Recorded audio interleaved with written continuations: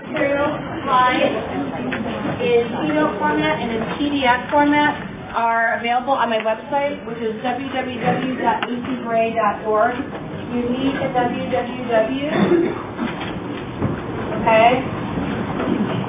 So if you didn't catch it at the keynote this morning, this is my blog. And you've got to have a www or you'll get to a non-existent site. We're going to talk about search today, which I think is like the essential 21st century skill for kids to have and teachers. And a lot of teachers are shocked to find out what you can do with search and need these skills as well. And my background in this is I'm not a librarian, but I am a Google certified teacher, which means that I've been part of a cadre of teachers who evangelize Google stuff. It's an award that's given to teachers we do it a couple times a year. And you go to Google for training, and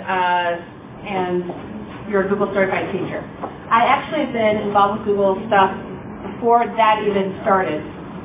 Google came to Chicago where I'm from and did a focus group, 2006 maybe, to see what they could do for educators.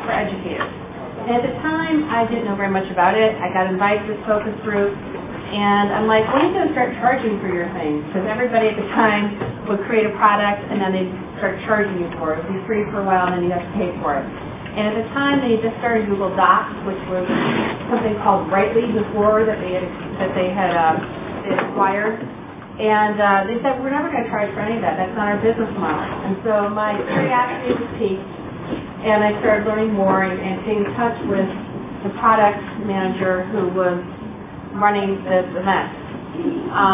And consequently blogged for them. Website was part of this blog that they sponsored, and have done a lot of different things with them.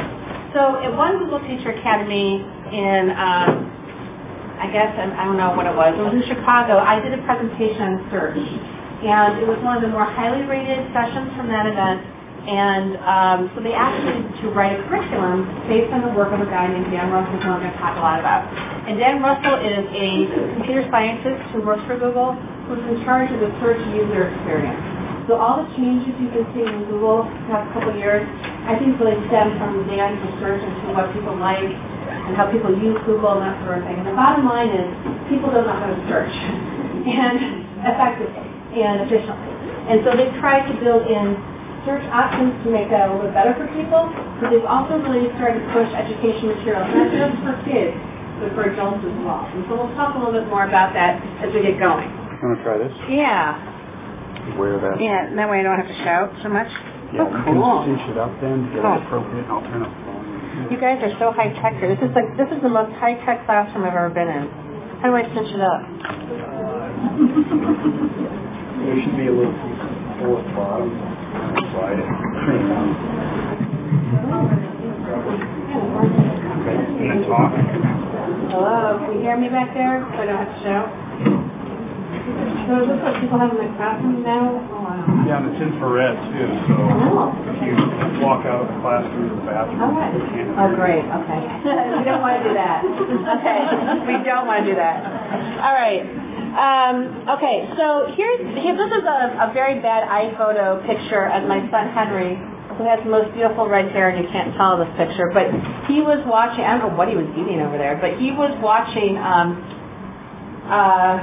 he loves Netflix and he loves YouTube. He's 9, he's going into 4th grade, and he was watching a Netflix video on Wolverine.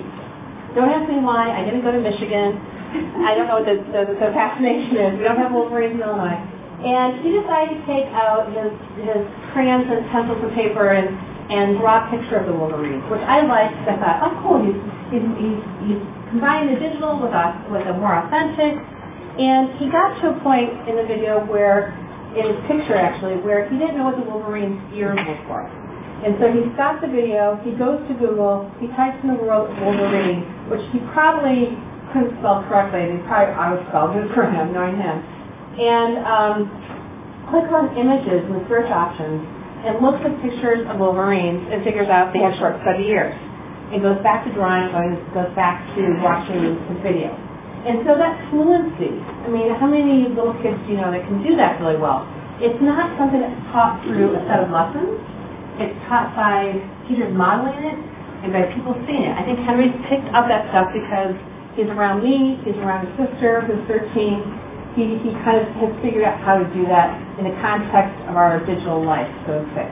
So we want kids to be able to figure out what the best source of online is for their information and how to get it. And it may not be a traditional way of just Googling it.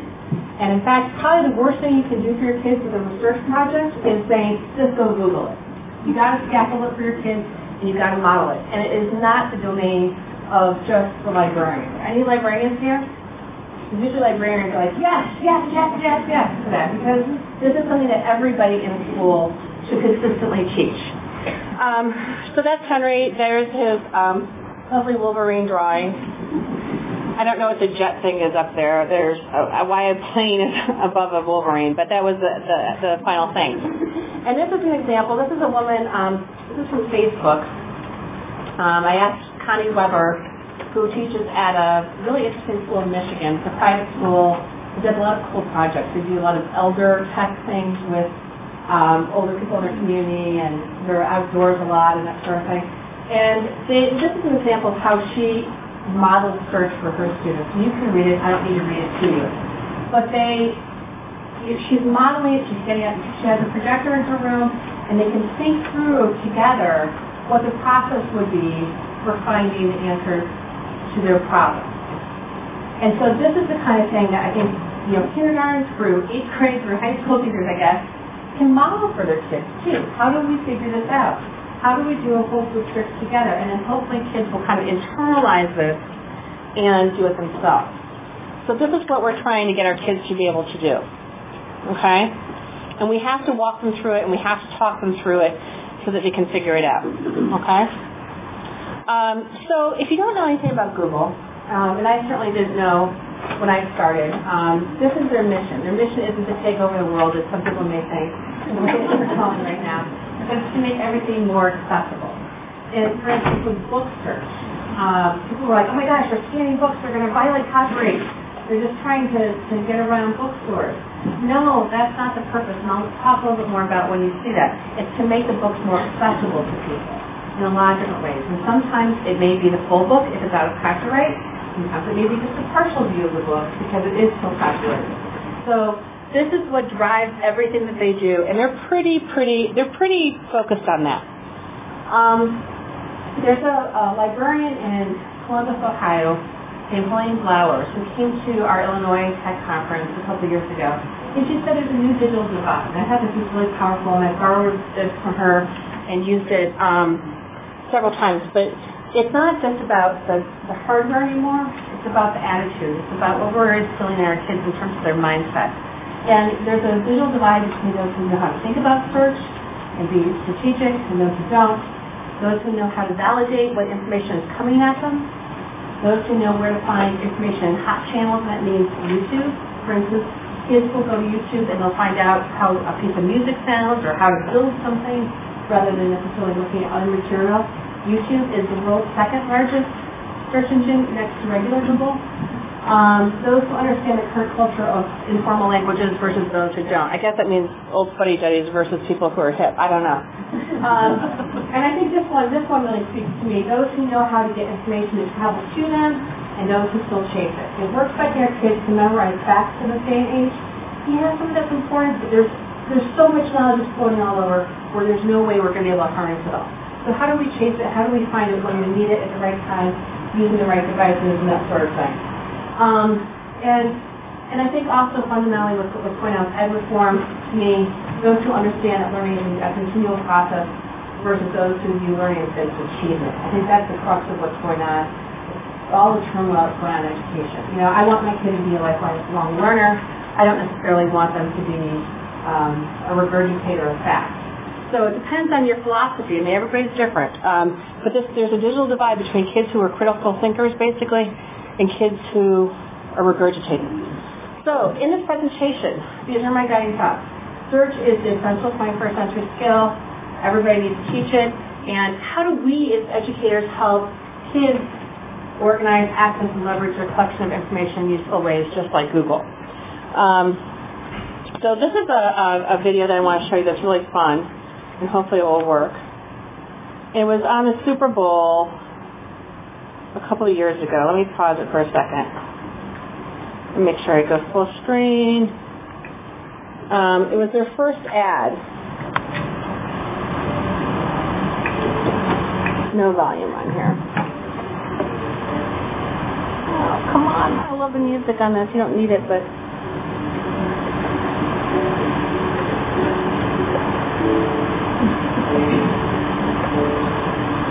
It says volume.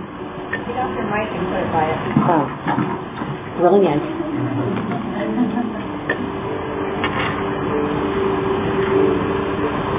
I don't think it's doing anything. It's not doing anything.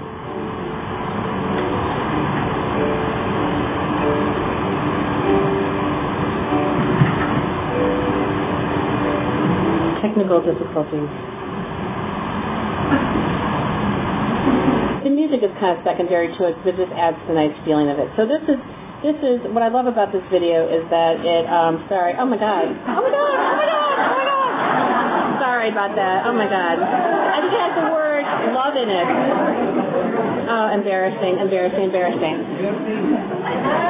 we're not filtered here. By the way, YouTube has a new program, if you don't know about this, called YouTube in School, which is an internet filtering setting. If you don't know about it, you do want to know about it after that, okay? And it lets you just show content from YouTube.edu, and I'll talk about it in my presentation tomorrow on YouTube. And it also lets you make playlists and send it out to your students and that sort of thing. So, okay, anyway, so did you know? Did you know that you could find airplane, how many people knew that you could track airplane flights based on the video, okay? How many people knew that you could translate through search? Okay, so a few people. So lots of little cool things that you can do in that search story. And they have a whole bunch of these search stories out there. They were big maybe a year or two ago. And they also have a search story generator, which is really fun to do with your students. So they can form queries like this. There's copyright-free music that goes with it, and then you can publish them.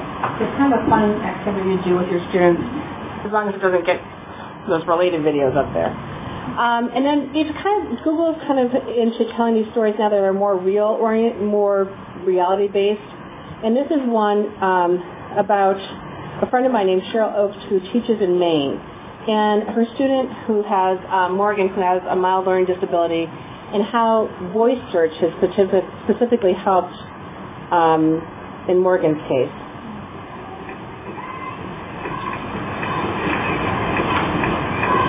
Again, I don't know if we're going to be able to hear this or not.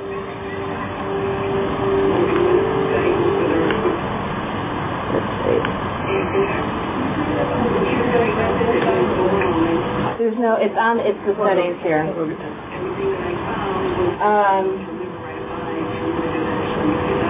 There's headphones, there's a dial here. I'm not hooked up to the dial, I'm hooked up, it's a projection system, it's this. And it says volume, and I press it. Yeah, Wes is going to get somebody. Because you can't get that one if you use your mouse.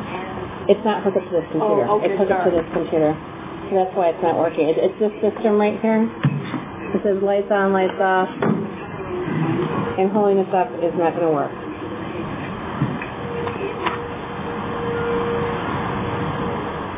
Yeah. Okay, so basically I'll tell you what happens in this. Volume manager. Volume. How do I turn the volume up on here? I did. Nope. It's playing, but it's not loud.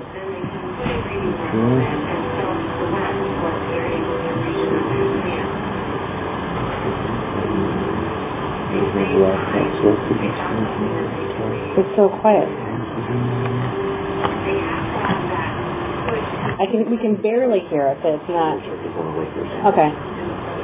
So anyway, Morgan is a kid who has learning disability, and there's voice search in Google. And so you can say, search for Martha Washington or whatever, and it will pop everything up. And it's really enabled this kid who's had a hard time. There's some accessibility stuff that's built in. That's the bottom line with this video.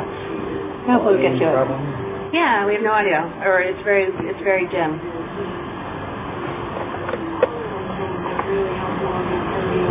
Are you hearing screen stuff?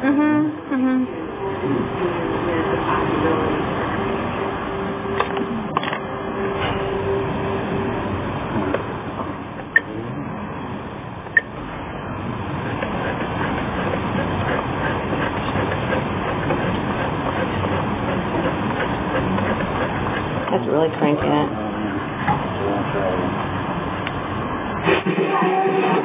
Oh my gosh. Are you awake now? Awesome. Maybe control your volume here now, so I don't. Okay. That one. That's working. We got it cranked now. Okay, all right, we got it now. All right, here, let's one more try.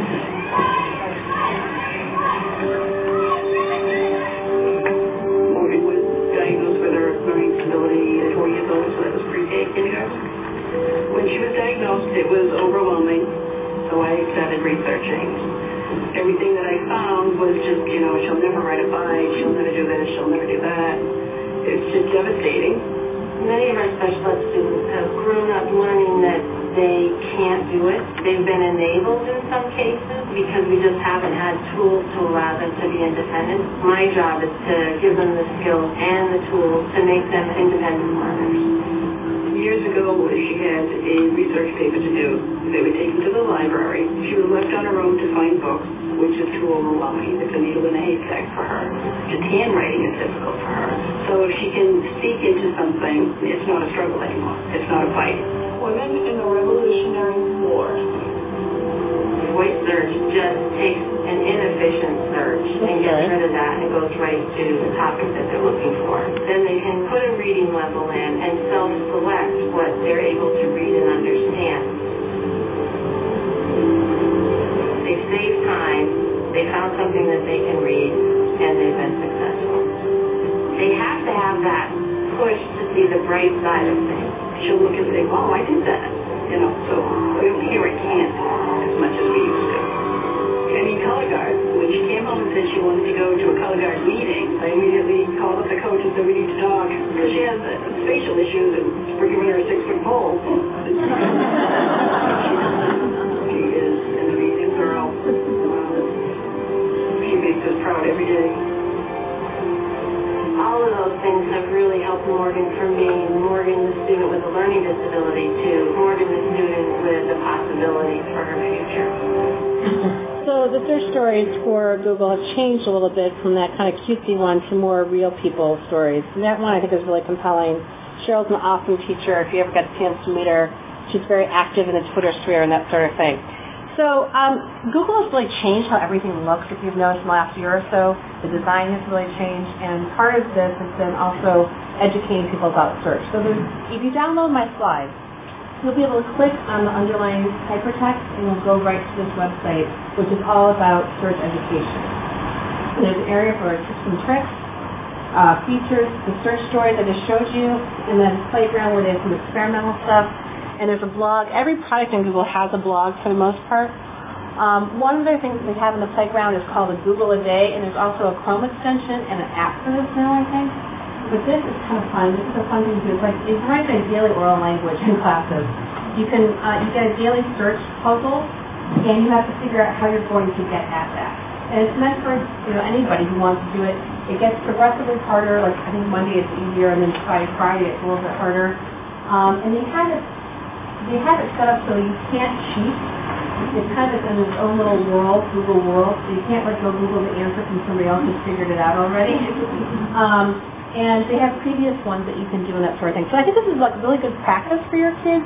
If you just want to do something simple where they can, they can try and solve this and then talk through how they arrived at the answer, that will help their skills. This is the Chrome app. If you're using the Chrome browser, you can download it and we'll do the Google a Day type thing. This is the search stories portion of their website. And again, things like Morgan's stories are there. And now they have this thing called the Search Education Hub. And the lessons that I originally wrote have been redone and added to. And they were launched, maybe 2 months ago. So there's that. They have live trainings. And they also have something called Duel for Google, which is a contest they do every spring. And your kids can design a logo for Google and enter in a contest and win college scholarships and that sort of thing. They also had something called a MOOC this summer, which I'm sure the materials are still up, and the MOOC is, you know what it stands for? The Massive Online Course. And Dan Russell told me that he had 90,000 people sign up for this power searching MOOC that he did this summer that just wrapped up. And if you went to the course and took a test, you got a certification in being a Google power searcher or something. I did not have the time to do it, unfortunately. But the materials are up there and it might be worth it. So this is the power searcher class. This is Dan. And this is a link to it, so you guys can go back to it. He is one of the smartest men I've ever met. Everybody at Google is smart, and 12. He's the exception to the rule, he's not 12. And he just himself as a search anthropologist. He's a computer science geek by trade. But he's really interested in how teachers use search, how people form these queries, how to get good answers, and that sort of thing. And he has a blog called Search Research, where he poses a pretty intricate search challenge every Wednesday, and then he talks people through it and that sort of thing. So he's the man, he's the lizard behind the curtain, so to speak, when you see the search stuff. And he also taught me about something called Control F on a PC or Command F on a Mac. How many people know they use it? This is very good. And this is the case with Google engineers. People go to these trainings in Google offices all over the world, and the engineers didn't know how to do this or didn't know the power of it. When you search on a device with this, you can search within a page. So for instance, let's say you're looking at a Wikipedia entry and you're looking for a very specific keyword. You do Control F, put your keyword in, and it will highlight it on the page. It also works like this within applications, within Word documents, within you name it, you can search that thing. So very often if I'm using a Google Doc spreadsheet, I'll do Command F or Control F, and I'm looking for a particular person's name or something, and it'll pop right out after like 5 million entries. So this is kind of a search basic that a lot of people don't know about and kids don't know about, and I use it all the time now. So Dan was responsible for kind of getting me clued in. Helping your kids organize a search is really important, and thinking about what are they looking for, how would somebody else talk about it, you know, giving them some kind of language and some strategies for how to figure out what they're getting at is really, really, really important. And the lessons that I developed based on Dan's work kind of go into this a little bit more, but helping your kids strategize really, really helps. These are some kind of basic things. I usually start broad and go narrow. I start with a couple of words. And if I'm not getting what I want, or if I'm getting lots of hits of things that I think are particularly relevant, I'll start adding more words to refine it. So that strategy really helps. Sometimes, if I'm looking for something specific, like a name of part of a bike, or not that I would do that, but this is an example. You search and you hit images in search, and you look at diagrams of things, and you might find a word that you're looking for something like that. So looking in kind of not the traditional places for your goals can also be very, very, very helpful. Sometimes if you use specifiers like Montana population Wikipedia, it will give you the answer right away. Or if you say, you know, bicycle repair users, you're going to come up with a bunch of bicycle repair, things like that. Okay. When you're searching for common phrases, don't forget the exact words. Use quotes around things. This is some kind of basic things that you probably already know that are really good to kind of instill with kids. So this is a video of Dan talking with a Google search engineer. I just want to show you a few minutes. It's like a 20-minute video. I don't want to show you the whole thing, but I just want to give you an idea of what Dan does. So, Edie, I wanted to ask you about what it takes to be a really good searcher. You've done a lot of searching, you're an expert in searching. What makes it a good search? How do I do a good query on Google? Okay? I would say the first thing is make it simple. That is, most of the time, it'll work very well without thinking. Just put the first thing that comes to mind and get the result. Once in a while, that's not enough. So that's not enough. I would follow the following strategy. The first thing is think about the document. Think about what the writer would say. How it would appear where you need it. When you search on Google, you actually are not talking to a person. You're not talking to an oracle, but it seems like it. You're talking to an algorithm. And the algorithm works by trying to match your words against what's written in the document, what's on the webpage. It also works by trying to match what other people who search for similar things found in similar documents. So try to match what you think will appear and try to think about that. So I'm trying to think about what... So that's really important to teach kids how search engines work. That's my editorial comment there. What someone else would have written when I do my search. Exactly. All the way, sometimes the strategy is even, instead of asking the question, state the answer. Like instead of saying, when was this plane crash? You're saying, plane crash on Wednesday. Because the article will say plane crash on Wednesday. That's what you're trying to match to. It's not what I'm thinking, it's about what someone else would have written. Exactly. You're matching to a document rather than talking to a person. So this goes on, and you can watch it on your own, but it goes into these kind of strategy pieces that I think are really, really, really, really important. A lot of them are also outlined in these lessons that they've developed, and they're meant to be interdisciplinary, used with kids probably third grade on up. You mix and match, pick and choose, whatever ones. You don't have to do them in sequence, but these lessons kind of support that kind of stuff. Dan and his partner in crime, Tasha Bergson-Michelson, are also writing in a blog called Mindshift, which is one of my favorite ed tech blogs, and they have a whole search section talking about these strategies. And I think Tasha's publishing every couple of weeks an article about these kind of conundrums with search. My other favorite thing is called What Do You Love? And this is something that I'm afraid will go away. Ooh, there, it's not there. Let me find the link. It's called What Do You Love?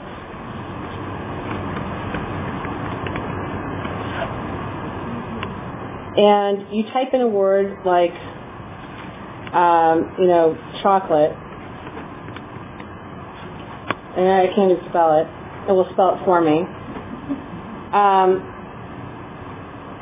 And it will show you measure you can put in, let's put something more fun, let's like moose. And you can explore, it will show you different search features. I could translate moose into 57 languages. Find books about moose, scour the earth for moose, call somebody about moose, and it shows you different Google tools with that search term. So if you want to Google alert about moose, we had a big debate in my family on this vacation about moose versus meese and how that didn't really work. So this is kind of a fun little kind of gimmicky thing that they have. I'm afraid that they'll get rid of this at some point. But it's kind of a fun thing to go in there and play with it, and I think it makes it fun for kids, too. All the different ways that they could look for their search term, okay? So that's What Do You Love? So we're going to talk now about the search tools and get into some of the specifics. There are 4 things I want to cover. Search options when you do a regular Google search, and if you have a computer with you or an iPad, Google me and try some of these things out. And then we're going to talk about specifically about Google News, Scholar, and Books. And this is going to be like very speedy because we have so much to do. Everything is searchable in Google. Google Docs is searchable. Google Maps is searchable. Control F is our friend. Everything changes in Google and kind of shifts, and they don't like make some big announcement. It's like they just kind of roll out changes. And so every time I do this presentation, something changes, okay? Every Google product usually has, or at least Books, Scholar, and News, has advanced search. And they also have preferences that you can set if you are logged into your Google account. And then there's usually something called RSS attached to some of these searches, and I'll talk about that in a minute. And every product with Google has its own blog, and that's a great place to stay up to date with things. So search options. When you do a search, well, if you've been searching on Google recently, this is last night, their logo, their Google Doodle, has been all about the Olympics. I just wanted to point this one out. So last night it had the javelin guy on there, and if you click on the doodle, it will take you to a search that's related to that doodle. And then it also has, we have Liftoff, celebrate 50 years of Kennedy Space Center with Google Maps. They have Google 3D views of like the space shuttles and stuff going on right now. They're pretty cool. But if you click on the Google Doodle, this is what you would have seen last night, something like this. I have a Digo plug-in at the top, but you would have seen the rest of it. You would have seen the medal count, you would have seen the schedule, all sorts of things related to that. So it's pretty cool how they've made that information timely and relevant and accessible to us. But generally, when you do a search, you type in something like this. In this case, I typed in native plants in Georgia because the last time I did this presentation, I was in Georgia. And you're going to get something called instant results that show up and give you suggestions. You can turn that off in your preferences, okay? There's a way that comes up with all these different suggestions, and I can either keep going with my query or I can choose one of those. And it's going to give me a list of websites, which is my general web search. But if I click on images, it's going to give me pictures related to that, okay? And within image search, you can search by color, and you can search by size, and you can search by clip art or whatever. So when you do an image search, there's more refinement that you can do. So here I clicked on purple. I just wanted purple flowers that were native. I don't know if they're native to Georgia or here, but particularly, but you can refine things in here, and I think this is pretty cool. Now, just some people are kind of clueless about this.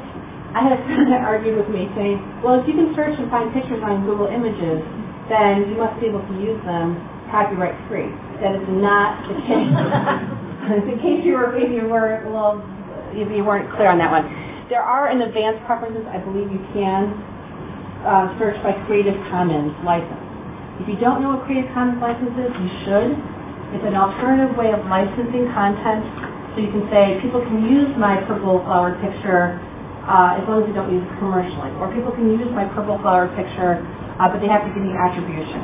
There's 6 different types of licenses that people are starting to give to their work. And it's a really kind of important 21st century concept.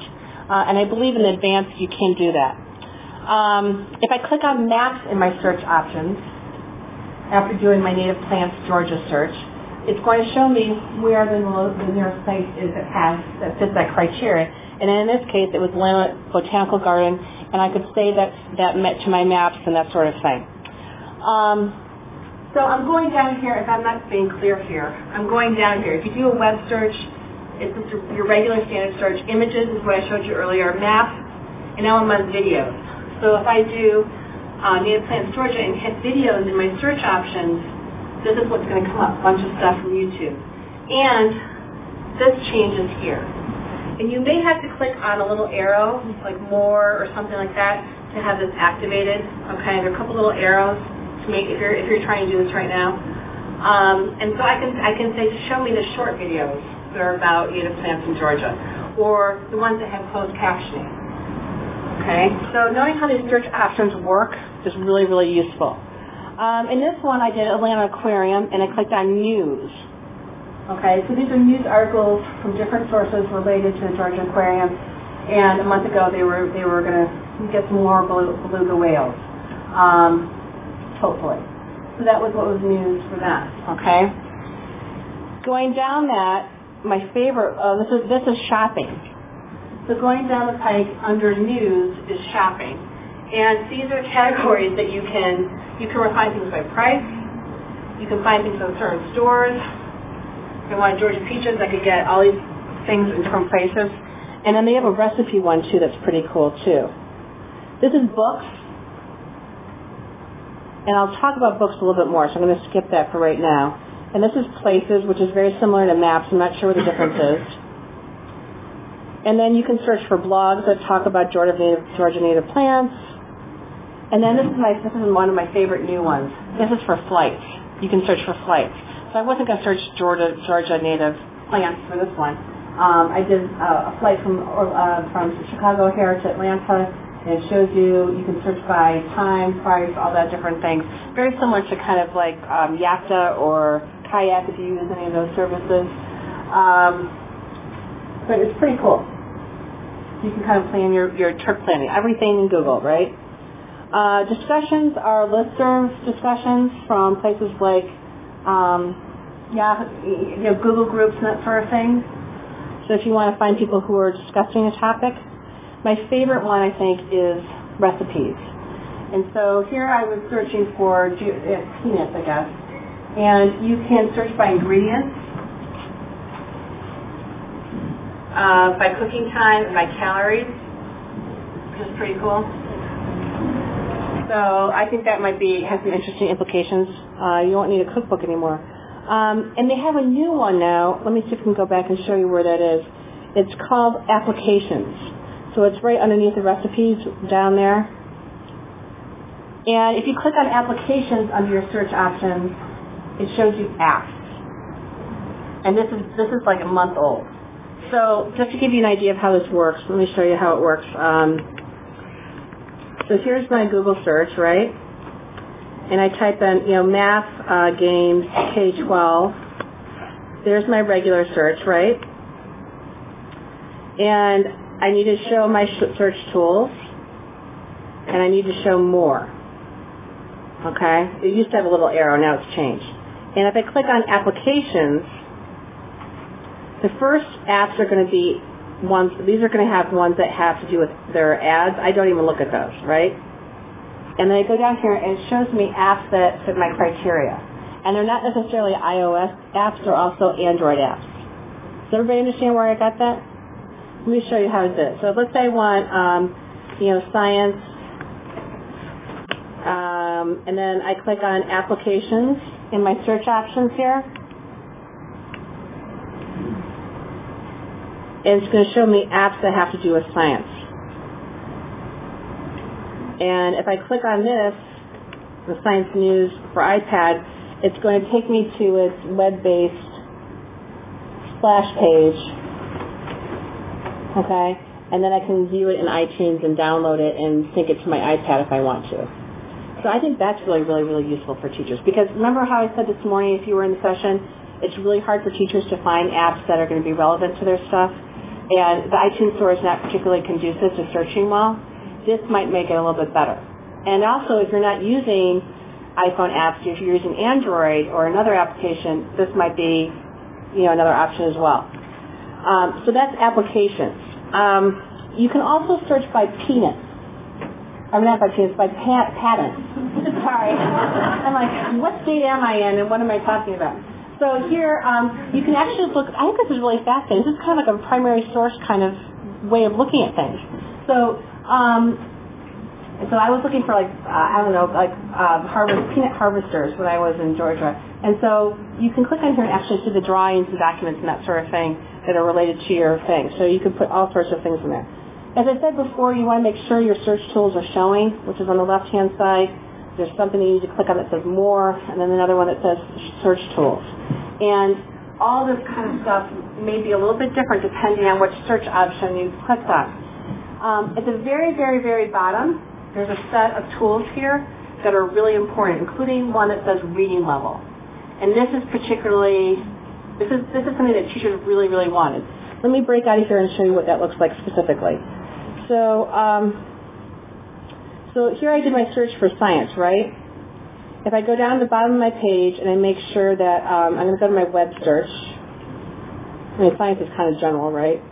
And I'm going to make sure that my search options are totally open. What am I missing here? What do I not have turned on here?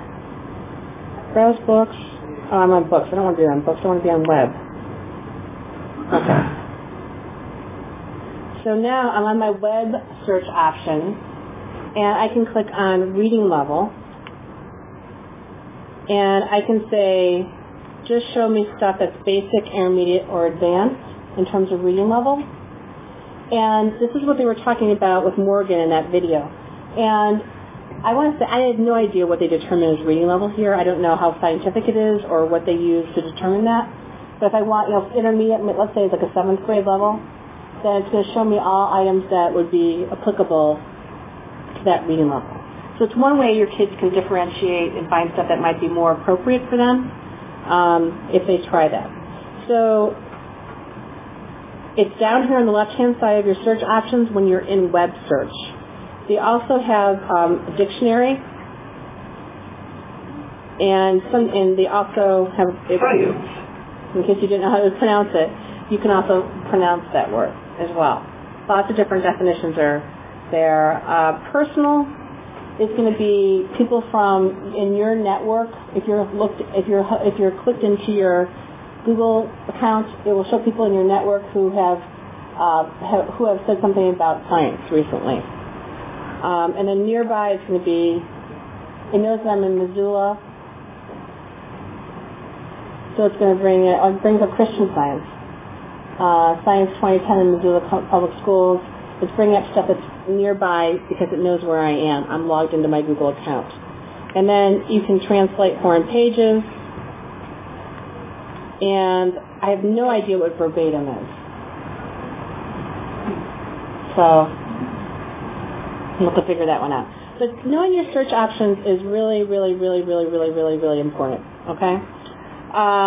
There's reading. There's dictionary. If you have your computer open, these are some things that you might want to try out too. There are search features that are kind of fun. For instance, if you type in Diz, Co, or Pep, what are those in your computer right now in the Google search? Anybody tell me what those things are? Yes, you know your stock. Those are the stock symbols for Disney, Coca-Cola, and Pepsi. And so if you type that in there, it's going to tell you financial information about them. If you type in Colorado Rockies, it's going to tell you their last score, their last game, and it's going to show you when their next game is. Okay? My favorite one is Earthquake. And I'll come back to this in a second so you can try some more of these, but I got to show you the Earthquake one, because this is really cool. Earthquake. Earthquake. So when I do that, it pulls data from the U.S. Geological Survey. I'll zoom in so you can see it a little bit better. And the most recent earthquake was in Indonesia. Okay? And the magnitude was 5.4. And I click on map, and it's going to take me exactly where that was 16 minutes ago. Isn't that unbelievable? How powerful is that? And by the way, if you have not explored the U.S. Geological Survey website, tons and tons and tons of data-oriented things that are fun for your classroom. I mean, if you're a geek like me. You can download Google Earth files that have like all of that map data for like the last 24 hours and things and view it in Google Earth. All sorts of cool things. You can go back. You know, I knew somebody that did something with the tsunami, what was it, 2006? If you download like the Google Earth files from that day, you can see what was going on from a scientific point of view. So pretty cool stuff. You can do conversions, $2,000 in pesos, and it will tell you the amount. This is called the wild card feature. So if you type in Jim Harrison was born, I was trying to find some Missouri references here. Jim Harrison was born in asterisk. It will find the data to tell you what year he was born in. So Christopher Columbus was born in asterisk. It's called the wild card thing. It will replace that data. So these are some search features that you can do generally with search that are pretty fun to do with kids. Now news is at news.google.com, and if you're logged into your Google account, you can personalize this. And you can have it, I look at this probably 2 or 3 times a day because I'm a news junkie, and you have top stories are going to be here. Wherever you're logged in, like I was logged in Chicago at the time, it's going to show you local stuff here, and then you can say how much of these different topics you want to be able to see. I think older kids with Google accounts, this would be really helpful for them to track current events. Top stories are here, recent stuff. You can get badges for reading different things. So I have like Apple, I've read a lot of Apple, Google, mobile, and Steve Jobs articles, so I have badges. I also have a badge for reading too many Kim Kardashian articles, embarrassingly enough. And so this is what there's a U.S. edition, but you can also look at foreign editions. Lots of different things you can do with it. There is a gear symbol in most Google products that you need to pay attention to. It looks like a flower up there. And here I can personalize this and say, show me a lot of Chicago Cubs articles, but nothing on social networking or whatever. I can adjust the sliders and have the news personalized for me. That's what it looks like. That's the different editions. So if you're a world language teacher, this might be kind of useful for you. And at the very, very, very bottom of the page, you can do the standard edition or your personalized one. But there's something called RSS. And you'll see an orange button where this is available. And think of this as a magazine subscription. If you're using something called a newsreader, you can subscribe to news updates in your newsreader without having to go check a new website all the time. Blogs have this, the New York Times has it. It's a really, really powerful technology and kind of geeky. We also explain this a little bit here too, so if you want to know more about it, that's a good place to go. But your kids, if you're teaching high school, your kids could do a search for a topic, let's say,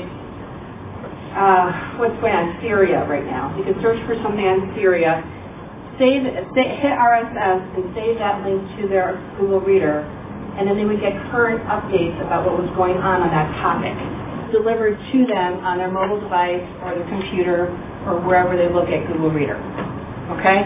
So instead of having to go out and look for new material all the time, you're getting that material to come to you. That's the difference. And that's like a whole other workshop, but I just want to make sure you guys are aware of that.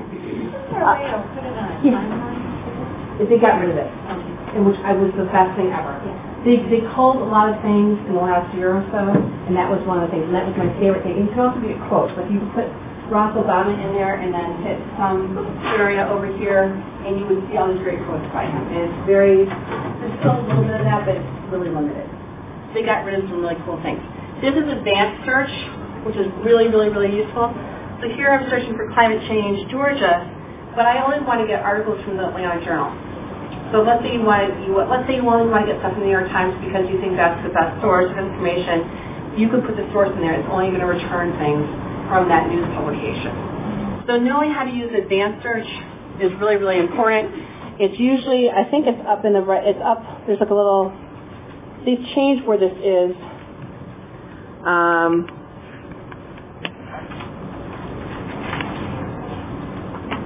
So it's right under here. This little arrow here. So if I do like Yellowstone National Park, and I want to go back, I just did a regular search.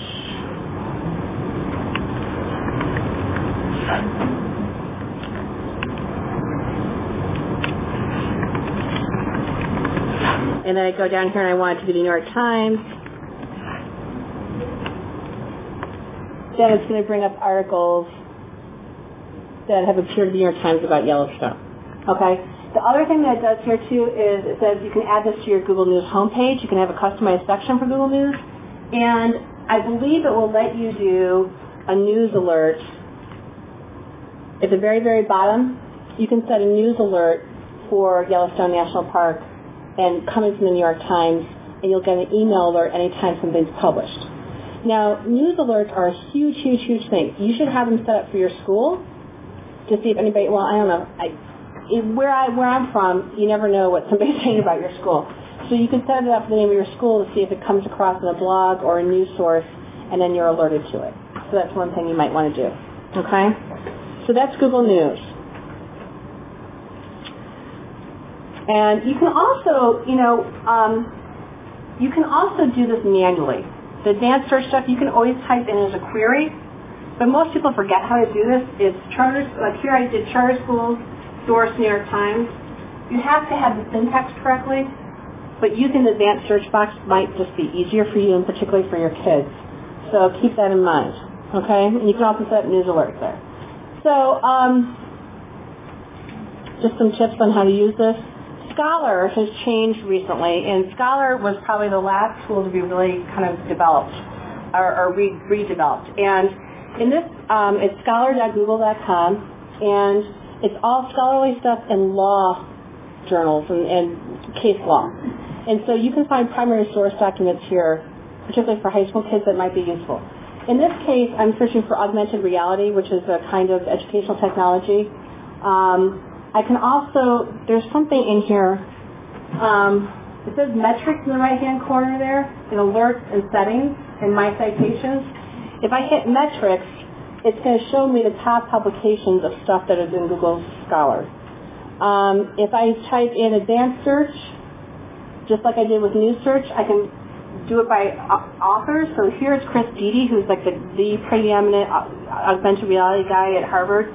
And I can say, just give me his articles between 2000 and 2012. And it's going to return to me a select group. And so this is what it looks like when I look for stuff by Chris Dede. And it tells you, it starts with the thing that's most cited.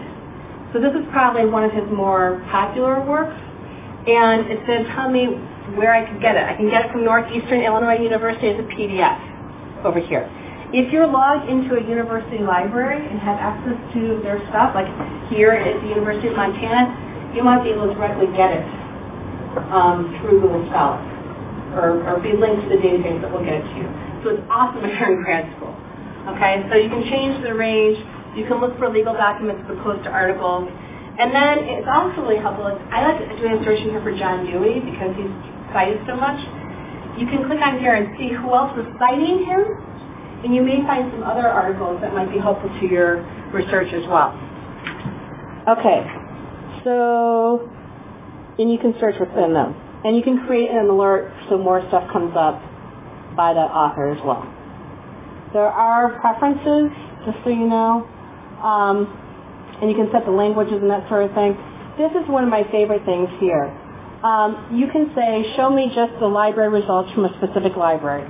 Show me all the results from Harvard, from WorldCat, whatever. You can put the specific library that you want to search in here too, and that's in your preferences. If you are a scholar yourself, you can have them keep track of your citations, which doesn't really mean much to me, okay? In this case, I searched for a guy named Gerald Bull who writes a lot of ed tech stuff, and I searched for ISTE's journal called Learning and Leading with Technology, and it pulled up everything that he's ever written for that publication, and I can see where to get it. So that's another example of how you can find the stuff. In this case, I wanted to look at legal documents, and so I searched for a patent, and I typed in Apple iPhone's patent, and I didn't want to know anything about cases, about iPhone cases. I wanted to see the actual iPhone patent. And so I used minus to get rid of the word case, and I got all these different things. And that one, the first one that you see that says electronic device, that's the actual patent for the iPhone. And you can, if I blew this up further, you would see this is the team of people who were responsible for it. Steve Jobs' name on there, and Jonathan Ive, and that sort of thing. And it also gives you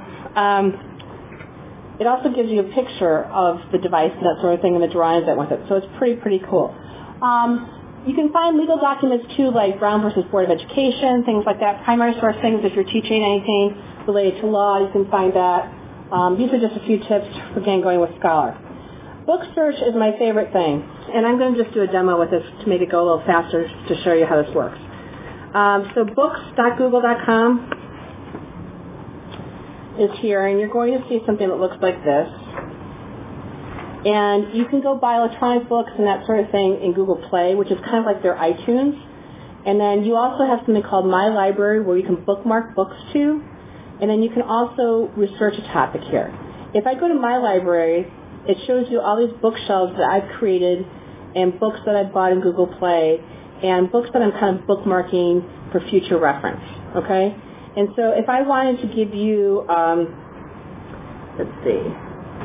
So I've got tons of bookshelves. So I have like a shelf of books on, I have one that's kind of like essential reads. Where is it? Well, I don't know what government is. Okay, so essential books. So these are books that I think are essential for every educator. I could give you a link to this playlist, to this list in my library of books that I think are essential for educators. Okay? I've added them to my library, and I'll show you how to do that. So back at books.google.com, my library is private unless I give you the link to something. I can type in, Jim Harrison, and it's going to come up with all the books that he's written, right? Okay? And I can go, and I have not looked at these before, so I have no idea. A friend of mine that I was visiting in Livingston knows his daughter or something, so that's why I was thinking of Montana authors. And I can add this book, I can get this book in print, and it will show me where I can go buy it. But it also will say find in a library. And this is the coolest thing. This is the access thing I was talking about earlier.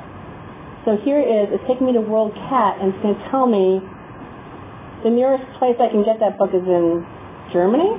So there's an access problem there, right? But it's really kind of interesting. So WorldCat's not associated with it, but it tells you where you can get it, at what library, and that sort of thing. Then if you click on About this book, you can get a preview of it to see if you're going to like it, right? But about this book, it shows you reviews, and you can write a review as well. Lots of reviews here. It's going to show related books, selected pages and contents, and other editions. It will also tell you common terms and phrases. So wow, Jack Nicholson, he's mentioned a lot because he's in big words. So if I click on Jack Nicholson, it's going to show me every reference to Jack Nicholson, which I'm sure is really positive, right? And you can, and then you can actually go look at it and see where it is a little bit more. So I think this is kind of interesting. If you do something like, name of a Shakespeare book, something, Macbeth. Let's try Macbeth. This book is out of print, right? I mean, it's not out of print, it's out of copyright. So you should probably be able to find a version of this that is not the full, that has the full version. There's got to be a full version here. Oh, I want books. I want books. I don't know if this one's going to have it or not. This looks like it's an analysis. And you click on about this book. Sometimes you'll get the full text and you can search with this looks like it's a book about Macbeth. It depends on what book it is, how much extra information is given with this. A lot of information looks like it's given here. Some books used to have maps associated with them, like The Long Goodbye shows you every location in the map that was mentioned in the book, and that's gone now. I don't know why. At the bottom, they give you bibliographic information. Here's that QR code so you could scan it and go right to it.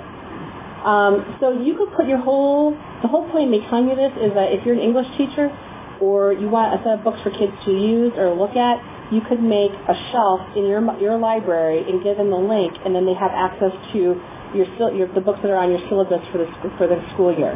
And then they can go buy it wherever they want to. They could go buy it on Amazon. They could go try and find a digital copy. They could do whatever they wanted to. But you were giving them access to where to find that book and what you want them to read. So it's a way to organize yourself digitally. I'm trying to think what else I need to tell you about. I love Google Book Search in general. So you've got the My Library. You can buy ebooks that can be read on lots of different readers. Some are free if they're out of copyright. Here I did a search for Pat Conroy, who's one of my favorite Southern writers. Gives me a preview of it. Shows me where I can find The Great Santini. I can add to a bookshelf. That's what I'm doing right here. I can also get the link to the book. I can also embed. This is like a YouTube code. You know, like how you can embed YouTube videos on a blog? You can embed the book preview in a blog as well. That's about this book, reviews, related books. Here are the different keywords that are common in his book, and then you can look and see where different references are. These are books that I've bought that are on Google Play. How appropriate, River Runs Through It. It was only $3.99 that week. So anyway, that's one of my favorite things. So it's kind of fun to search for different authors and see what kind of information comes up about their books. If you search for Midsummer's Night's Dream, you might find a free copy of it. And make sure that you're logged into your Google account to use the My Library feature, okay, in order to do that. So some resources for all this stuff. Inside Search is that one website I told you that has the lessons and that sort of thing. And these are some kind of cheat sheets on how to do search features, how to do some of the shortcuts I showed you.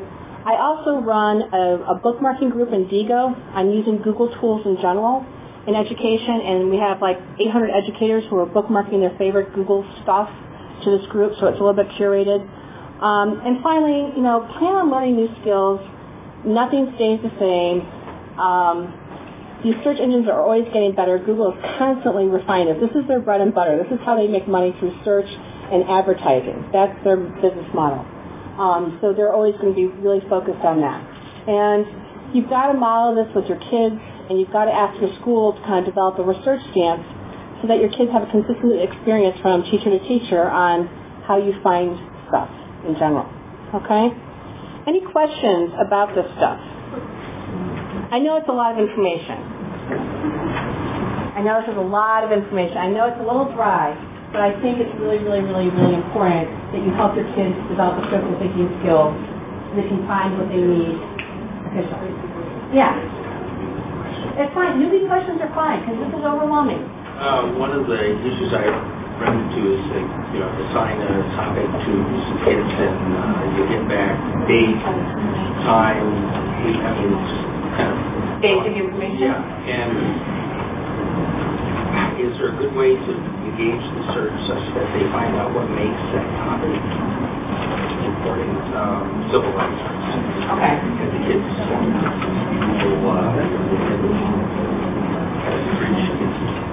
show that started with smart, but how to find it. Okay. It's more than just a search issue. Okay. How would you Okay. introduce a search so that they find the issue? So they find the issue. Okay. Here's what I think is really missing with ed tech in general, is that we're so focused on the tools and everything like that we're the depth of everything sometimes goes missing. Like a lot of schools are focused on, let's use this tool to do that tool, and not thinking about the pedagogy first.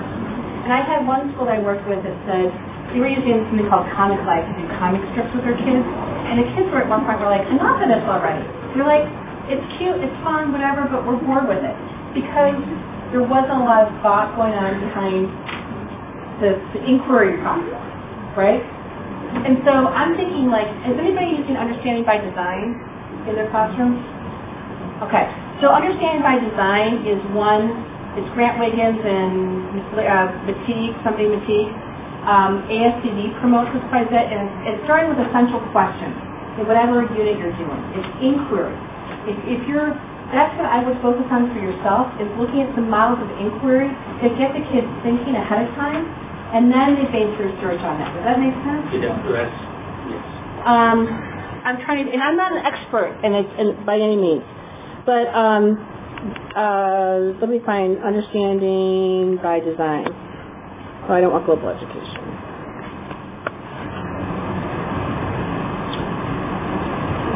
So ASCD is a big promoter of this, and it's really not, this is probably the basic book for it, but it's really not, I don't think it's anything that would be rocket science to you, but they basically have a kind of a backwards design.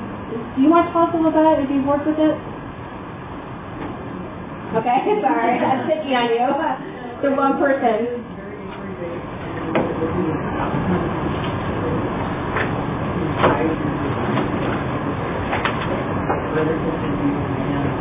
Rather than coming up with a project and okay, this is what we're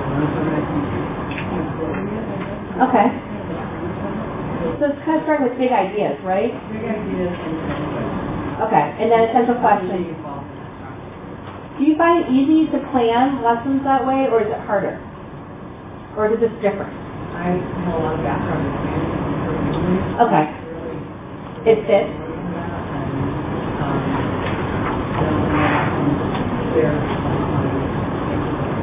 Okay. So I think that will help more than the actual searching thing. It's coming up with a model in your classroom of how you want your kids to go with that. And that's what I've really been trying to encourage schools is like, what's your philosophical stance, curriculum-wise? I was in Singapore working with teachers in May, and I talked to them about the flipped classroom model, for instance, and they're like, oh, that's blah, blah, blah, blah, blah teaching. And I have no idea what they said it was. I can't remember off the top of my head. But it was old hat to them. I think they might have said it was reciprocal teaching or something. I can't remember what. But they knew their methodologies. They knew these philosophies like cold. And better than I could ever hope to know. And I'm thinking that's what drives us. If we have lots of things bags of out of our bag of tricks, we have lots of different kinds of things like that. It will help us. So, and I think Understanding by Design is one of those. Inquiry-based stuff in general. All right, what time do we go to? Are we done? Okay. If you have any more questions, please let me know. www.lucygray has all this stuff and everything's clickable. Make sure you turn in your evaluations, and thank you for being so patient.